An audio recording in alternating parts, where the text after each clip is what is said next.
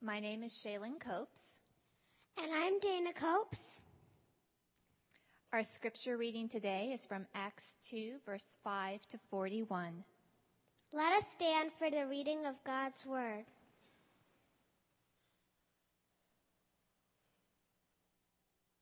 Now they were staying in Jerusalem, God-fearing Jews from every nation under heaven. When they heard this sound, a crowd came together in bewilderment, because each one heard their own language being spoken. Utterly amazed, they asked, "Aren't all these who are speaking Galileans? Then how is it that each of us hears them in our native language? We hear them declaring the saving acts of God in our own tongues." Amazed and perplexed, they asked one another, "What does this mean?" Some, however, made fun of them and said, "They have had too much wine." Then Peter stood up with the 11, raised his voice, and addressed the crowd. "Fellow Jews, and all of you who live in Jerusalem, let me explain this to you. Listen carefully to what I say. These people are not drunk, as you suppose. It's only 9 a.m. No, this is what was spoken by the prophet Joel. In the last days, God says, "I will pour out my spirit on all people. Your sons and daughters will prophesy. Your young men will see visions. Your old men will dream dreams. Even on my servants, both men and women, I will pour out my spirit in those days, and they will prophesy. And everyone who calls on the name of the Lord will be saved." Fellow Israelites, listen to this.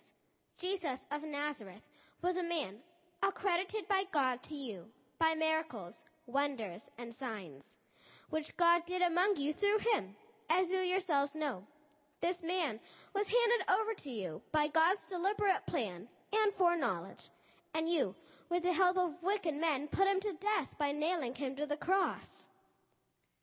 But God raised him from the dead, freeing him from the agony of death, because it was impossible for death to keep its hold on him. Therefore, let all Israel be assured of this: God has made this Jesus, whom you crucified, both Lord and Messiah. When the people heard this, they were cut to the heart, and said to Peter and the other apostles, "Brothers, what shall we do?" Peter replied, "Repent and be baptized, every one of you, in the name of Jesus Christ, for the forgiveness of your sins, and you will receive the gift of the Holy Spirit. The promise is for you and your children, and for all who are far off, for all whom the Lord our God will call." With many other words, he warned them, and he pleaded with them, "Save yourselves from this corrupt generation." Those who accepted his message were baptized, and about 3,000 were added to their number that day. This is the word of God. Thanks be to God. You may be seated.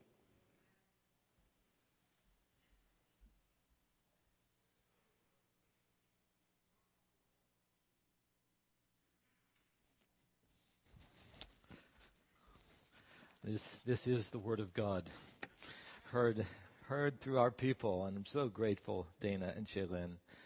I think you must read a lot at home. Come and read often to us. Well, today I want to talk to you about revival. So many of us have been sensing that God wants to do a special work among us here at Lake Avenue Church. So today I thought I would come back again to Acts chapter 2 and stop for a while to think about what we call revival. What I want to talk to you about is those moments in which we have a personal encounter with God that might even go beyond what we normally experience in our walk with the Lord. Many times as individuals, we call them those times in which God seems even more real to us than at other times. Do you know what I mean by that? But in those times where there's a special movement of God among us as an entire people, a church, then Christians have always called that revival. I want to talk mostly about his work among us as a church family that we're praying that God will do.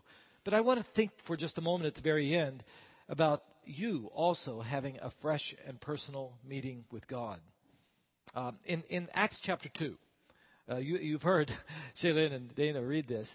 Luke, who wrote it, tells about one time, he just reports this happening in history, of God's breaking in to a group of people who had gathered for one of the Jewish festivals. It was a Pentecost festival.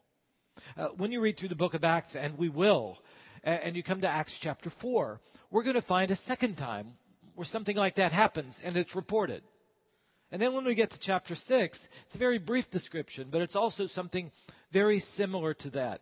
And all of us who have read the stories of witnesses throughout the history of our church and of churches in general know that there have been times all around the world and at all times in history where God has chosen to have a special blowing of the wind of His Spirit through the lives of His people. And it often starts when there is a fervent longing and time of prayer among young people. Did you know that? Revivals have often started with student movements. So today we're going to think about that. Now, as we do, I want to say this up front. I believe that God is everywhere, and God is ready to make Himself known. That when you and I seek Him, He will make Himself known to us, and it happens when we place our faith in Jesus. So God is always present in this world. He's at work in this world. But there are times, I believe, in which God does a special work of making Himself known. We sometimes call it renewal. Sometimes it's restoration, even reconciliation. People's lives start coming back to God and to one another. And we really know it as revival. Now you also have to hear this. The kind of revivals I want to talk to you about, this authentic movement of God among His people, have always happened among people who are committed to the essentials of what's written in this book, of biblical faith, and to the Jesus that this book tells us about. In other words, the kind of movement of God's Spirit that I want to talk to you about has never happened among groups like Unitarians or Scientologists who deny some of the central aspects of the faith. And yet, having said that, our Father seems that not to play favorites. Among those who are committed to Jesus and who worship in many different ways, but are committed to Jesus and to the Bible, he seems to choose to send it to differing people at different times.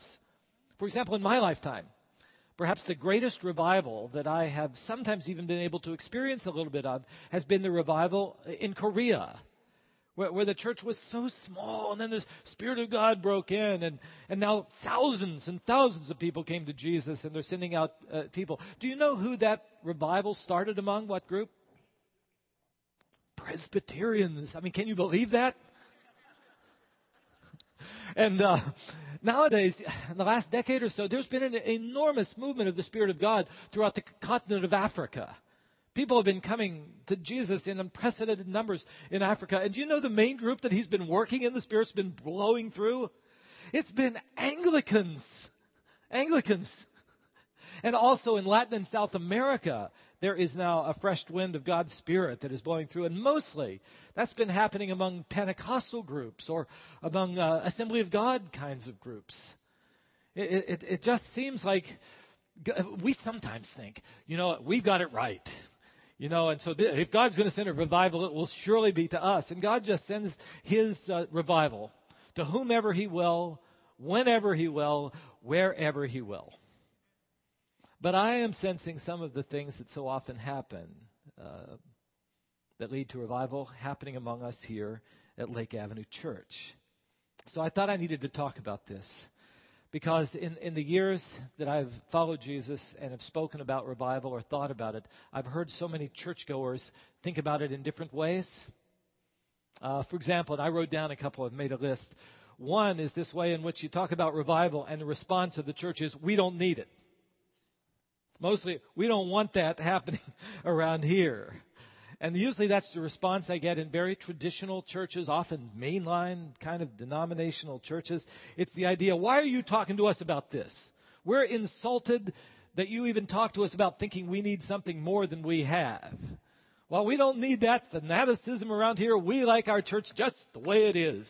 You know what I'm getting at when I say that? So sometimes when this topic comes up, we just want to walk out. A second way, and this is the way that as I grew up, I usually heard revival talked about, and that is we can make it happen. We can make this meeting with God happen. I grew up in kind of the Bible Belt, little church in West Virginia, and there we had twice a year a revival service.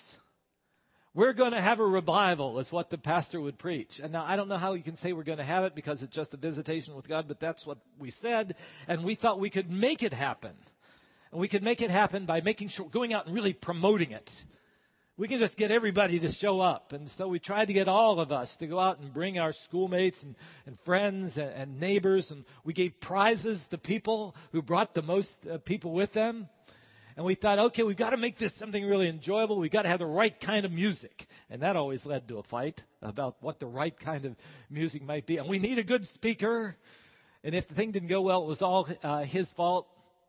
And we had to make it really, really entertaining so we would promote these things. Come tomorrow night, and the pastor will wear an asbestos suit and set himself on fire and preach about hell. You don't want to miss it. Well, I make a little bit of fun of this, but many good things happened in those services. People came to Jesus, came to faith in Jesus in those services. So I praise God for it.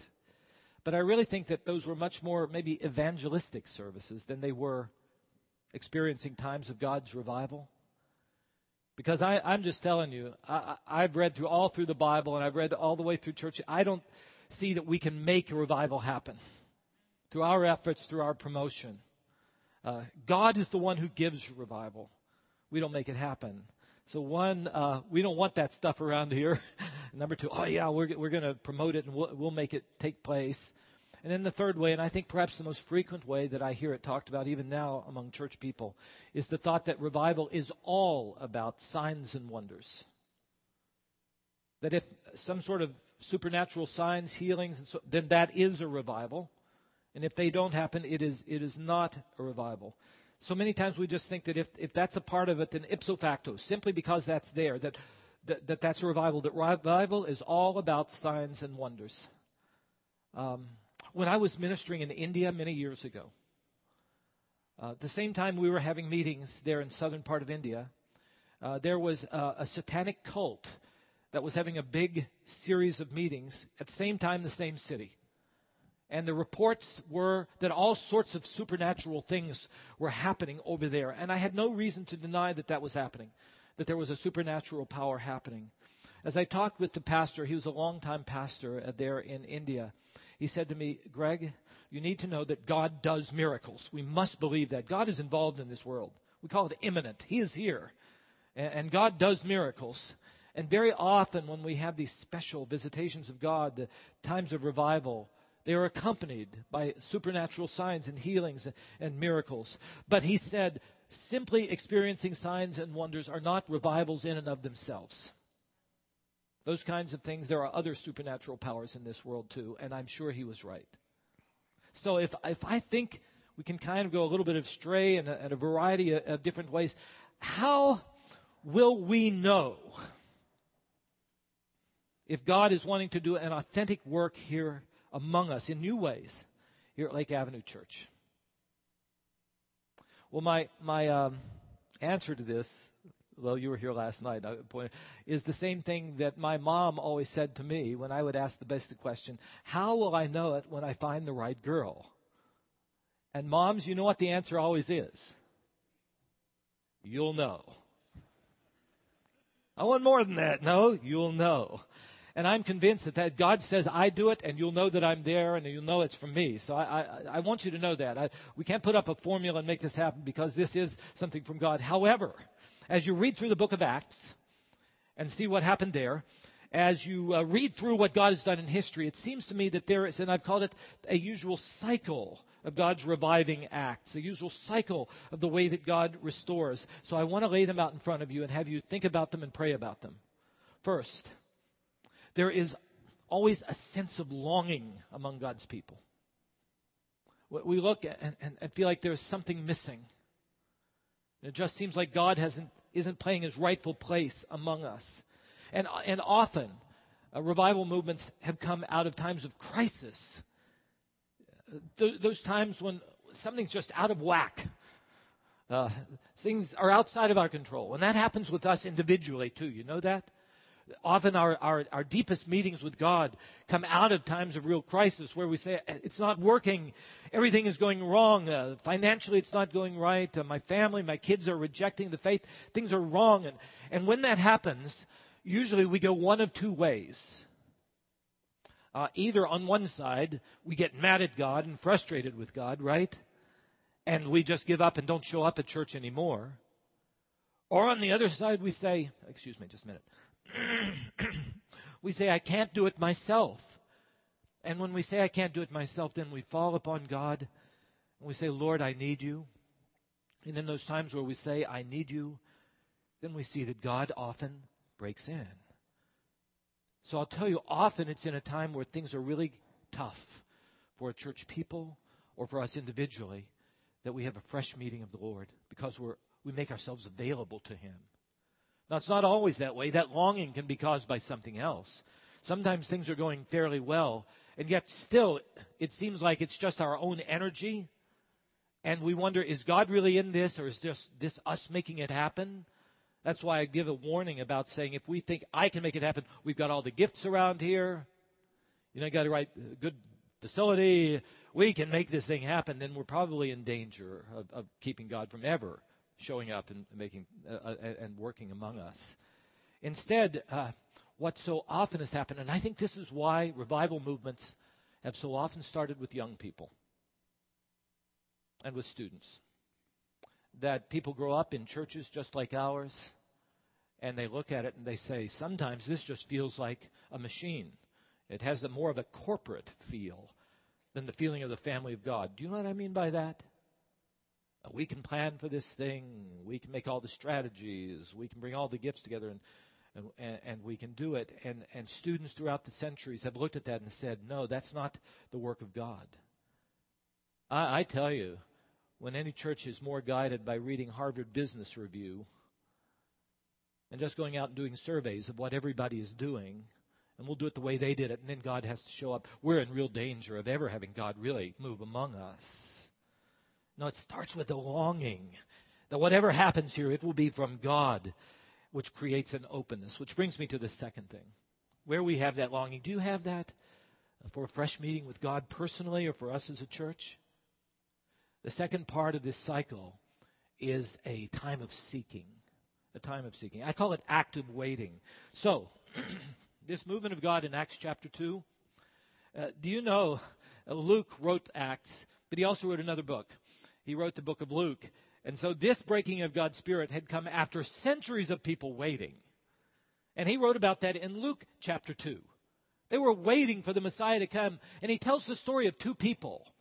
The story of Simeon, the old priest, who had been waiting for years. He'd been righteous and devout and praying for God to come. And that God somehow had given him a prophecy that Simeon would not die before the Messiah would be born. You know that story, don't you? Every Christmas we tell about it. And so God came after all of those years of waiting, and Jesus was born. And just a few verses after Simeon in Luke 2, we read about Anna, an 84-year-old woman who also had been waiting, actively waiting, praying, spending time with God, seeking God, until finally the Messiah came. Well, then you read through the rest of the Gospel of Luke, and Jesus was the Messiah. Jesus died on the cross. He rose again. He was ascended to heaven. But when we open up Acts 1 and 2, do you know what the followers of Jesus are doing? They're waiting. Still waiting. Active waiting. Worshiping and praying. And so this time of seeking God has almost always been the kind of time in which God himself breaks in and makes himself known. The same thing I think is true in almost every revival that's ever happened in history. I was going to tell you many of them, but I knew you wouldn't stay all day, so I'll just tell you one. In 1727, there was a group of people in Europe called the Moravians. There were only 300 of them. And even with those 300, as so often happens, they were in dissension and fighting and bickering with one another. And so their leader called them to a time of seeking God and praying. He said, we need God to work in us and through us and among us. So they started in January of 1727, around the clock, praying all day and night, different people praying prayer watch. By May, there was a movement of God's Spirit. There was confession of sin. There was reconciliation of relationships. They spoke about the fervency of God now at last being among them. So something began. But the prayer had to continue. Do you know how long they kept this round-the-clock prayer watch going? 6 months, a year, 100 years. I don't think anybody made it the whole way. 100-year prayer watch. And I'll tell you what happened out of that. All of Europe was turned upside down. By the time you get into the 1800s, it even reached into England and touched the lives of people like John and Charles Wesley. You may not follow history very much, but people who preached the gospel, and hundreds came to Christ, and even had a great influence here in the United States. And our own revival times, the times of great awakening in the United States, were emerged out of these times of active waiting. So I believe that if we are sensing, if we're having that longing as individuals to meet God, and we believe that there may be a fresh visitation of the Lord that's going to happen here among us, that I have to call you also to a time of actively seeking Him. I warn you, when we seek Him and we believe that God is present, it always leads to confession of sin. When we're waiting on Him, He shows us things in our lives that maybe we hadn't even been aware of, that need to be surrendered to Him. Our younger pastors have been sensing this longing for a good while, and they're the ones who really began this initiative of having an upper room. We're really soft on us, just every other week. We want to come here into this place and call this place our own upper room. And next Sunday evening, we'll come back again. We want to spend more time in prayer than we have even in the first two, but a time of actively waiting upon the Lord and saying, Lord, is there something you need that we need to give back to you? Is there something that you want to do in us? We are open to you. And I urge you to join us and to be a part of that. This week, we're going to be having the National Day of Prayer on Thursday. You heard that announced. So we're going to set aside special times for us to meet and to pray. And I pray you'll take out the worship folder and find some of those times in which we're going to be able to just spend some time with the Lord. Even the Gold Line concert at noon. We're going to set aside more time to pray. For those of you who are in Sunday school classes, I urge you to condense some of the other things and spend more time just with the Lord in prayer.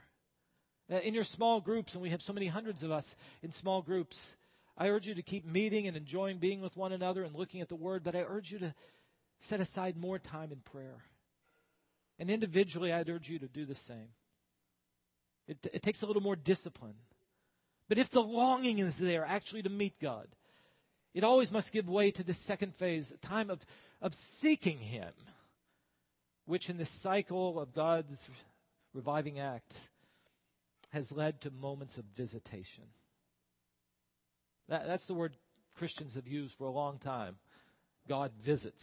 God makes His presence known. This is the point I tried to make in the beginning. God is always available to us. I pray that you experience His presence every day of your life.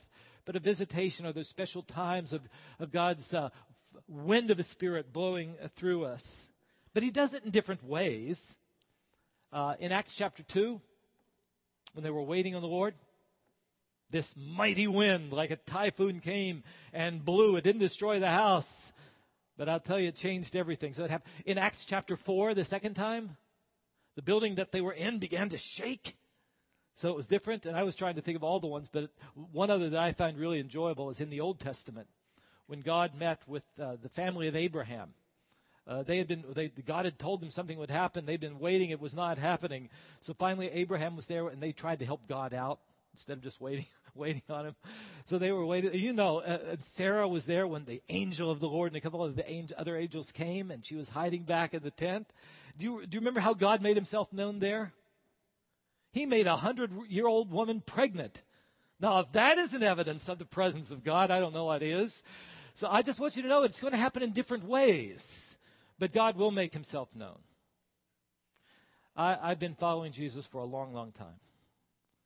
And there have been times in my own personal life when God has simply let me know that He is there. I pray that you will experience, I really pray you'll experience that each time you come to church. But I've had a few times in my own life when I've sensed a revival among us as a people. One of them that I thought I would just share with you happened back when I was at the university that I was in before coming here at Trinity International University. We had a crisis. Our athletic program was completely out of control. It's not the only one that's ever been completely out of control. We had the same things happening on our campus, Christian campus, that were happening in every other athletic program all over the place. One time it was so awful, I won't even describe it. It was what happened was so awful that I had to call in and dismiss 18 students one weekend, and it should have been 2 or 3 times that. It led to a time of longing. We had tried things and it didn't work. We knew we needed the Lord. You know, we had a large seminary there as a part of the university. And a couple of the seminary students thought, if that's where it happened, God is greater than that. We need to go in there. And they decided they would start mentoring a few of our football players. And as they were doing that, they took a number of the football players down to Tennessee or to Kentucky for a prayer retreat. While they were there praying, they began opening up their lives, confessing their sins. These big football players started weeping as they recognized that their lives were not what they should be, and they resurrendered all that they were to the Lord. And they committed themselves to being fat Christians. I think I may have shown you this once. The fat movement that happened among us. I put it up here. The fat movement was this. They came back committed to being faithful, available, and teachable. They were going to be faithful to doing what the Lord would have them to do, even if nobody else did. They were going to be available to the Lord, spending time with Him so that they could hear from Him. And they were going to be humble and teachable, saying, Lord, we've tried it on our own, we need you. So they came back, and I hear that our director of facilities wasn't letting them have any place to meet. So they came into my office and said, President, the Lord is working in our hearts, but things are keeping it from happening. I said, what's keeping it from happening? They said, you. I said, oh, well, let's see what we can do. So we opened up space for our own upper room in our chapel. It started small, and soon, these were student leaders, soon students from not only the college but the seminary were coming in, and the chapel wasn't big enough to hold them. They met on Thursday nights. Fat Thursdays, we called it. Thursday nights, they would begin worshiping and praying, and that prayer would last till 3 or 4 o'clock in the morning, leading to the confession of sins, to the complete resurrender of their lives to the Lord. It turned our campus upside down. And it didn't just stop there. They had to go out. And they had to go out and tell others. So one day, these football players who should have been kicked out of school were now becoming the spiritual leaders of our campus and going out into this community and witnessing to Christ. And a movement of God happened in the local public high school. Many, many students came to the Lord through the witness of our students, and they started their own fat movement there. And they went over to a local secular college and began witnessing there and telling about the work of God, and a fat movement started there too. And it just changed. It changed our school. It changed our community. It changed our world. You see, when we have a longing and we seek Him and become open to whatever God will do, God will make Himself known. He will visit us. And that always leads to the fourth thing. Our lives are changed. Our lives are transformed. And usually that time of transformation has to do with our witness and our service. Every revival from this very first one in Acts chapter 2 led to people just having to tell people, it's real. God is real. And He can be known, and He's known through Jesus. It's always happened. So that, after they'd experienced it there in that room in Jerusalem, Peter got up and preached, and it is a great sermon. You heard Dana and Shaylin read some of it. He was a fisherman. He wasn't a well-trained man. Peter was a fisherman. He preached a powerful sermon. And at the end, 3,000 people came to faith. And the same thing has always happened. Because we know that God is the one who did it. We know that God is real. And not only that, it's not only witness, it's also service to people. Because we find out that God loves us as we are. And so we go out, and when we touch the lives of people in our community and see them hurting, we want to show the love of Jesus. So you read about the revivals in history, and one of the great revivals in England led to them seeing that so many of the children in England didn't have an opportunity to go to school. And so do you know the early Sunday schools, started by people in the midst of revival, were started to help children learn to read. Did you know that? Another great revival that happened in England and other places led to the abolition of slavery in many parts of the world. Because you begin to recognize that slavery is not something that is right before the Lord. And a person who stands outside and doesn't feel like they belong, they can be a part of the family of God.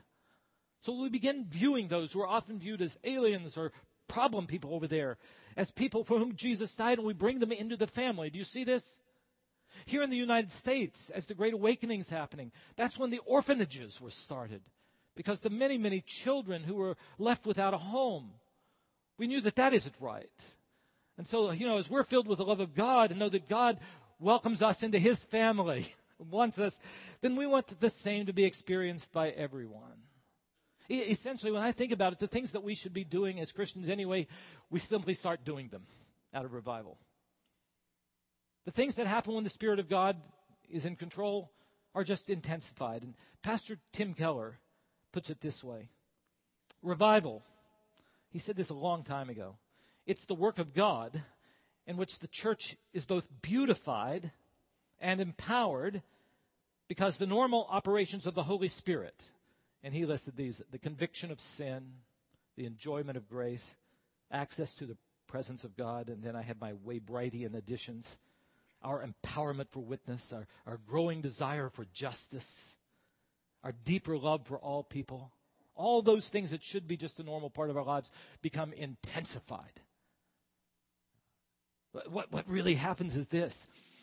When we know that God is there and we have a fresh encounter with Him, those things one day that we thought were impossible, the next day we know they're not impossible, right? That when there's an obstacle that we think is insurmountable, now we know it's not insurmountable. God can do the impossible. When you think, my husband will never come to Jesus, he won't even come into church, you know there's hope for your husband because God is real, right? And when your child walks away from the faith and you think they'll never come back again, they got burnt when they were in church before or whatever, you go out saying, no, there is possibility that just God, as you met me, you'll meet my child. And we begin to pray more fervently and say to them, it's real. You've just got to come and experience it with me.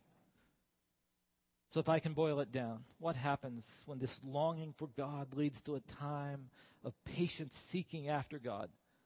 And He visits us. 1, God is more real to us than ever. 2, others in the world begin to notice a difference in our lives. People will say, oh, that Lake Avenue Church, it's been there for a long time. And I just thought that was a big church that, put on programs at Christmas Eve and Easter. God seems to be in that place. Look don't you pray for, okay. 3, people come to faith in Jesus through our witness. Not just through the pastor, but through our witness. People come to Jesus. I look down on the second row. Jackie, do you know her? No. Jackie, you lead somebody to the Lord almost every week. Working there, doing their nails, and you have a captive audience. You lead them to the Lord. Brings them to church a lot. And 4, we begin to have a noticeable impact upon our neighborhood and world that people can see. Do you long for those things to happen? Do you long so much that you're willing to engage in a time of seeking Him? That God will be more real to you, and praying that wind of the Spirit that blew through in Acts 2 will blow through this place too. And we will know that this is His house. I pray that we will have, that's a deep longing in my heart, that we will have that kind of encounter with God. But it might start with you having a fresh and personal encounter yourself. I'll end my sermon with this. After Peter had experienced that revival time there in that room, he had to preach. And he preached a great sermon, and essentially his sermon was about how other people can actually meet God too and have a fresh experience with God. And I'll just have you have to go home and read it. It starts in verse 14, it goes all the way through verse 41. It wasn't a short sermon, but an effective one. And essentially he just started by saying, God really is The people there for that, they believed in God, and now he says, I want you to know that God really is, and he's not just out there, he is here. God is at work, and he is working out a plan in this world. He took them back to their prophecies. He took them back to Joel. He says, what you see happening here isn't just some strange event. This is God doing what he promised he would do. And it's not just available for a few people like me, Peter says. It is for all. God's going to pour out his flesh upon all people, for all who call upon the name of the Lord are going to be saved. Verse 21 in his sermon. Young and old, daughters and sons can know and encounter God. Is that right? Now how? That's the second part of his sermon, beginning of verse 22. This Jesus is the one that God himself certified as being his son.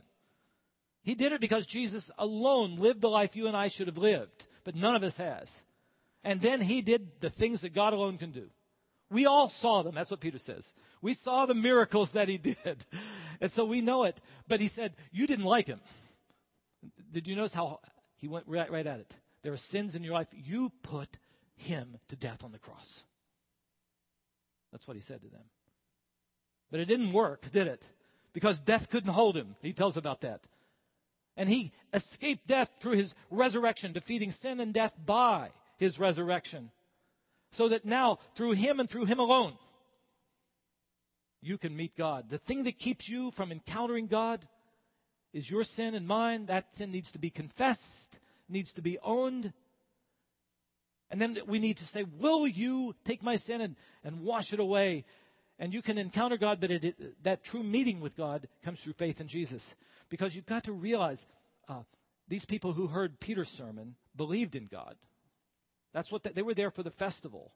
They believed, but most of them had never had a personal encounter with God.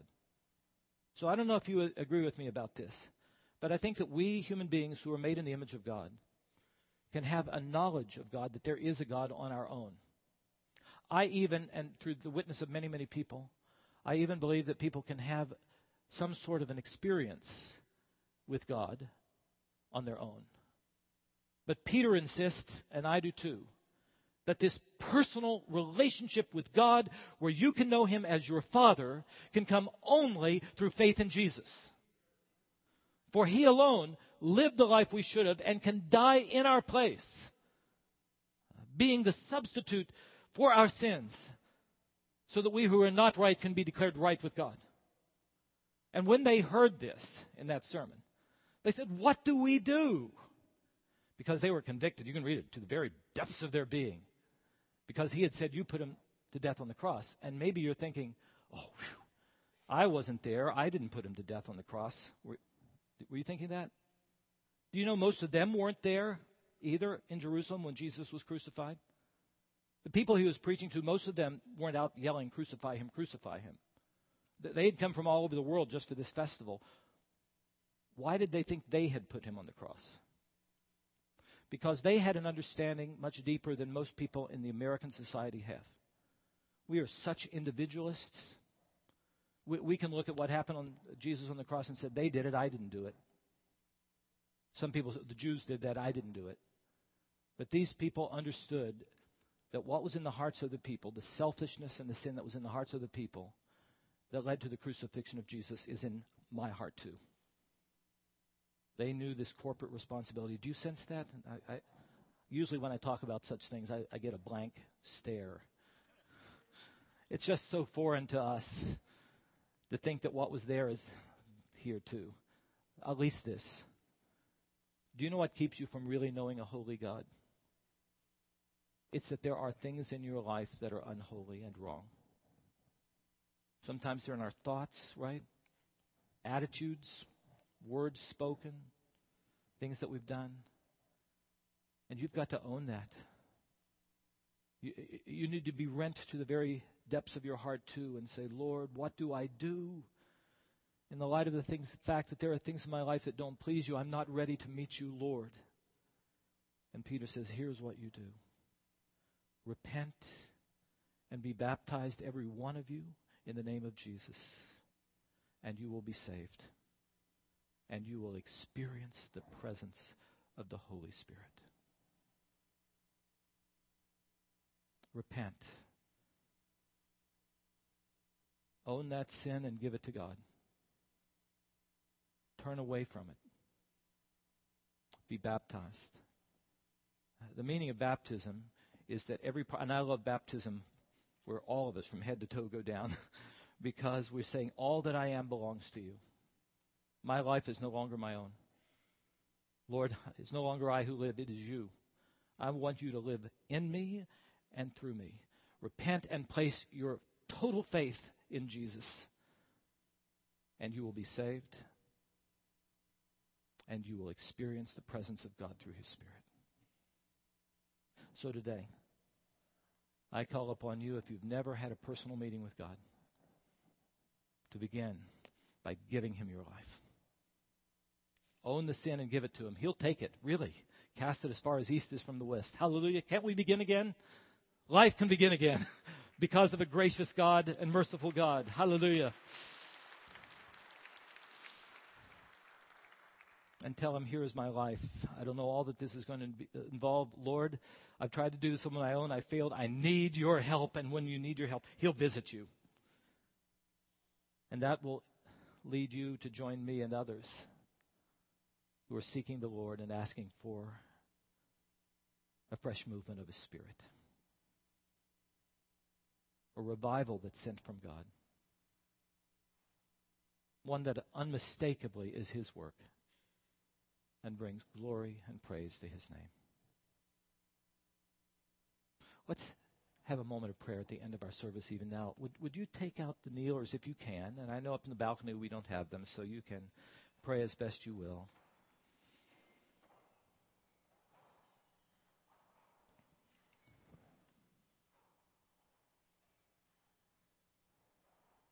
Let's begin this way. Let me lead us. Father, you are present everywhere in this world. You are present in this place.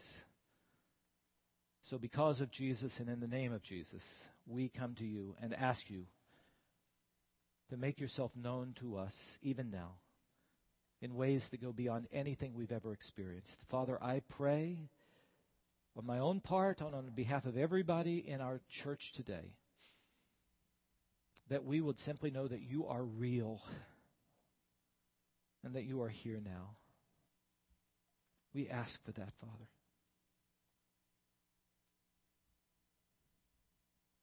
And now, Father, we open up ourselves to you. We seek after you. Father, shine as you did with those football players at that retreat. Shine your light into our lives. Show us things that need to be confessed and given to you.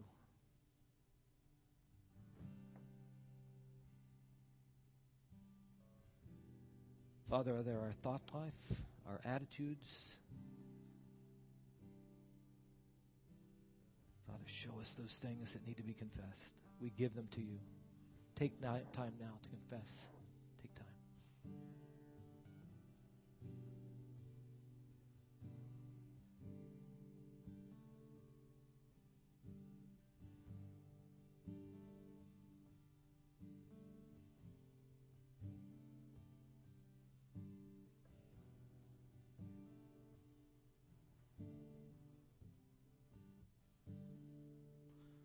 Oh Lord, we need more time than this. But now I pray on behalf of us all who have just begun to confess that we would hear your good news as we've never heard it before. That, Lord, you are faithful and just and will forgive the sins of all those who confess our sins. And you will cleanse us from all that is not right. Oh, Lord, thank you. Now, Father, as grateful people, stir our hearts to seek you more deeply and to live for you more fully. That through our lives and witness, many may come to Jesus. And your glory may be known here in the San Gabriel Valley and far beyond until your work is complete. And we stand before you and sing, "Worthy is the Lamb who was slain. Worthy is he who gave his life for our rescue, our salvation." Father, it's in his name we pray. Amen.